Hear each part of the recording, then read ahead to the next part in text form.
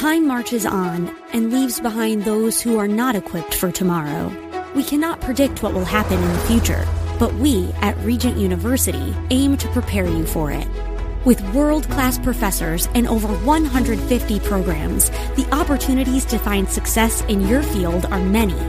So don't let tomorrow pass you by. The journey to your brightest future begins here. Visit regent.edu/learn more. This program is sponsored by the Psalm 127 Fund. For Zion's sake, I will not keep silent. For Zion's sake, I'll not hold my peace. Welcome to For Zion's Sake. Isaiah 62:1 is taken directly out of the Hebrew Scriptures when the prophet Isaiah declared, "For Zion's sake I will not keep silent, and for Jerusalem's sake I will not keep quiet, until her righteousness goes forth like brightness, and her salvation like a torch that is burning."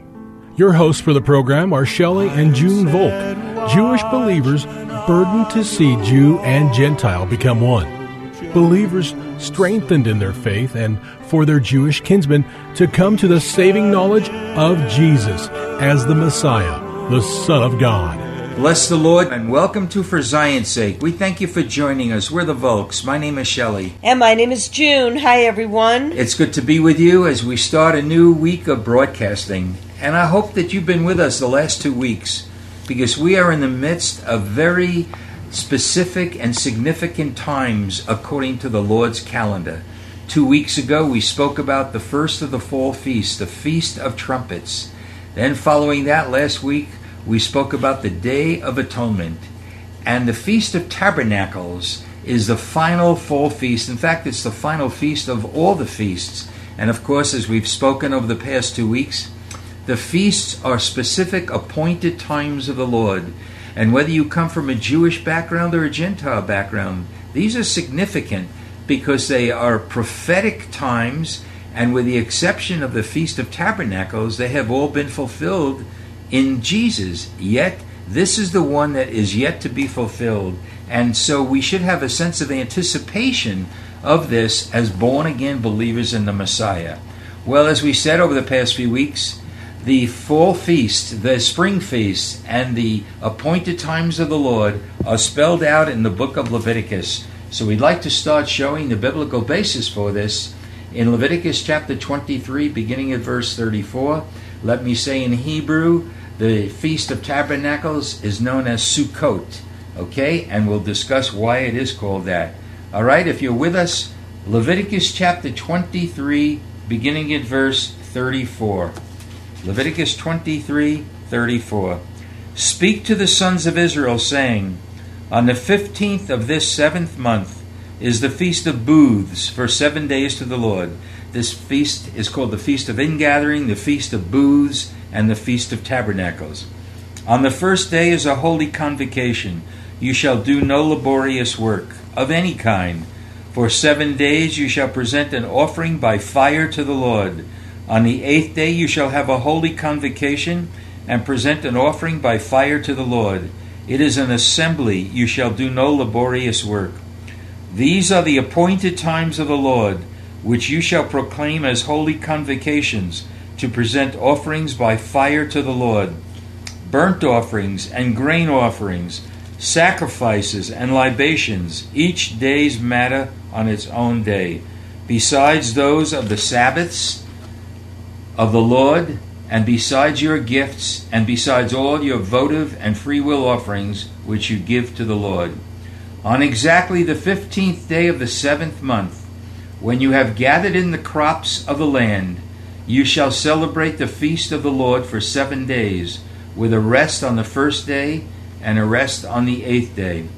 Now on the first day you shall take for yourselves the foliage of beautiful trees, palm branches and boughs of leafy trees and willows of the brook, and you shall rejoice before the Lord your God for 7 days. You shall thus celebrate it as a feast to the Lord for 7 days in the year.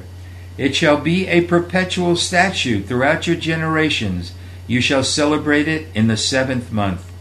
You shall live in booths for 7 days. All the native born in Israel shall live in booths, so that your generations may know that I had the sons of Israel live in booths when I brought them out from the land of Egypt. I am the Lord your God. So Moses declared to the sons of Israel the appointed times of the Lord. Junie, it's really an incredible description, because the Feast of Tabernacles allows us to look back at the goodness and the mercy of God for our people as they went through the wilderness for 40 years. And yet, there was a picture of what is yet to happen at the end of the age, when actually all nations will be called to come to Jerusalem to celebrate, gathering together, the great ingathering, and worship the Lord together every year in Jerusalem. And you know, Shelley, Jesus, Yeshua, is the Lord God of Israel. And I remember asking the Lord, why will you be feasting? I mean, the feasts of the Lord, the appointed times of the Lord. What is it about these times, Lord, that would cause you to feast? It's not the feasts of the people or the feasts of the nations or the feasts of Israel. It's the feasts of the Lord. What was it, Shelley? And I really felt like God imparted to me that he would be feasting because he will accomplish everything that is written about him. And that's really what Jesus said when he came to this earth. He said, I have come to fulfill what is written about me. So this is a very important time of rejoicing, because the Feast of Booths, the Feast of Tabernacles, the Feast of Sukkot is the only feast that Jesus has not yet fulfilled, but will fulfill when he returns to earth. Amen. You know, it's interesting, Junie. On the one hand, God calls these times appointed times. In Hebrew, the word is moadim. And at the same time, he calls them feasts. And in Hebrew, the word for feast is chogag. And what you just said is so true, Junie, because actually the Hebrew translation into English means it's to move in a circle, to dance, actually to be giddy, to celebrate. So again, we want to point up the significance of that, and I trust that you know, and if you don't, I'm going to say this to you anyway, that the number 7 in Hebrew is very, very significant. And Feast of Tabernacles is the last of the 7 feasts of the Lord. And interestingly, it lasts for 7 days, and then there's an 8th day, which is a Shabbat. So the number 7 is significant. It means completeness or fullness. The sin offerings for 7 days on the first day were 13 bullocks. On the second day it was 12. On the third day it was 11, and gradually decreased. And in total, 70 bullocks were slaughtered. Now 70 is a number divisible by 7. In addition to that, 14 rams were killed, another number divisible by 7. 98 lambs, again divisible by 7. So this is a completion of fullness. And again, we wait for the spiritual fullness to come into the church and for Israel to fulfill their destiny, and there will be a gathering together that will bring much joy. Also, on a natural basis, the end of the harvest season took place. And equally, if not more important, from the spiritual standpoint, the Feast of Tabernacles, as I trust you know, followed the Day of Atonement. 5 days after the Day of Atonement was the Feast of Tabernacles. And if the people really had understood that their sins were forgiven through the 2 goats that we spoke of last week, it was a time of great joy. Singing and dancing were very much a part of this feast. So while they were joyful on a natural basis for the crops that were just gathered in, and they thankful for the rain that the Lord provided for them, the feast was joyful in their remembrance, but it was also joyful for looking ahead of what will happen. In addition, as we read from Leviticus 23, it's a remembrance of the 40 years in the wilderness when they lived in temporary dwellings or booths. So to commemorate that, they built sukkahs or booths and lived in them, as we just read, for 7 days. And no doubt they remembered Abraham when he left Ur of the Chaldees to a place that he was to receive as an inheritance by faith. He lived as an alien in a land, along with Isaac and Jacob, the fellow heirs of the same promise. So historically and spiritually, Junie, it's just an incredible time to look back at and also to anticipate, as you said before, when Jesus comes back to this earth. And very practically, Shelley, the Feast of Tabernacles is the ingathering. It's also the getting of the crops, and that's why they rejoiced over the rain. And the booths or the sukkahs that were built were places where people ate the fruit and the ingathering of the crops that God allowed to be brought forth through the sun and the rain. And so we really see, Shelley, that this is a time of year or a time in the future when the Lord returns, that there is now and will be then great rejoicing and thanksgiving to the Lord. Yes. For he is good and his mercy endures forever. You know, Junie, what's amazing is most of the feasts of Israel, the appointed times, really concerned the natural lifestyle, with crops. At Pentecost, the first crop was brought forth. And now this is the final gathering of the crops for the season. And they were about to enter the rainy season in Israel. So the people prayed that you've done it before, Lord, you can do it again. We pray for rain.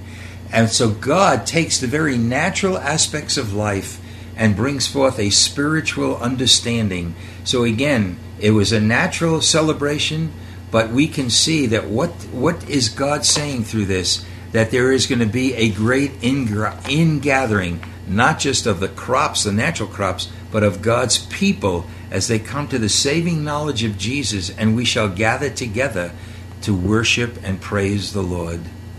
And I know, Shelley, that you and I have a burden for the church to cry out to the Lord for his heart for Israel and the Jewish people, and especially in this day and age when anti-Semitism is rising up its head all over the earth. We really need a supernatural impartation into the heart of God's people, that they would know the heart of God with replacement theology, cropping up in this day and age.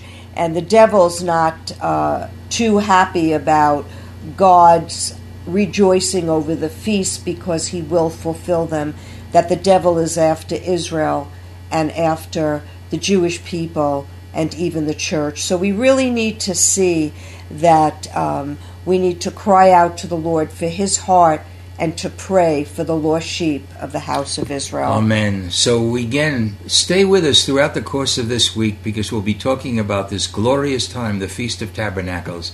Again, as we said before, a time to look back as well as a time to look forward with great anticipation.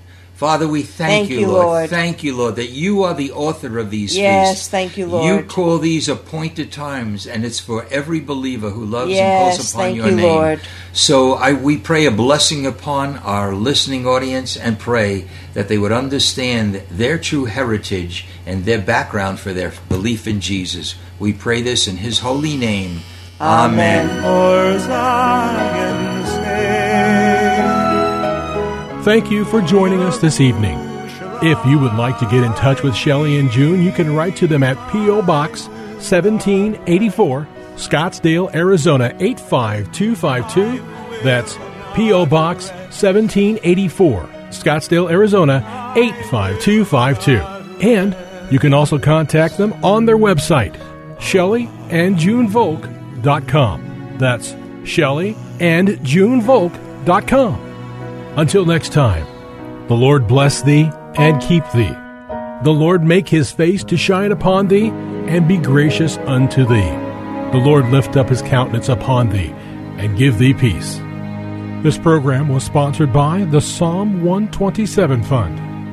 Cable news, noisy, boring, out of touch. That's why Salem News Channel is different. We keep you in the know. Streaming 24/7 for free.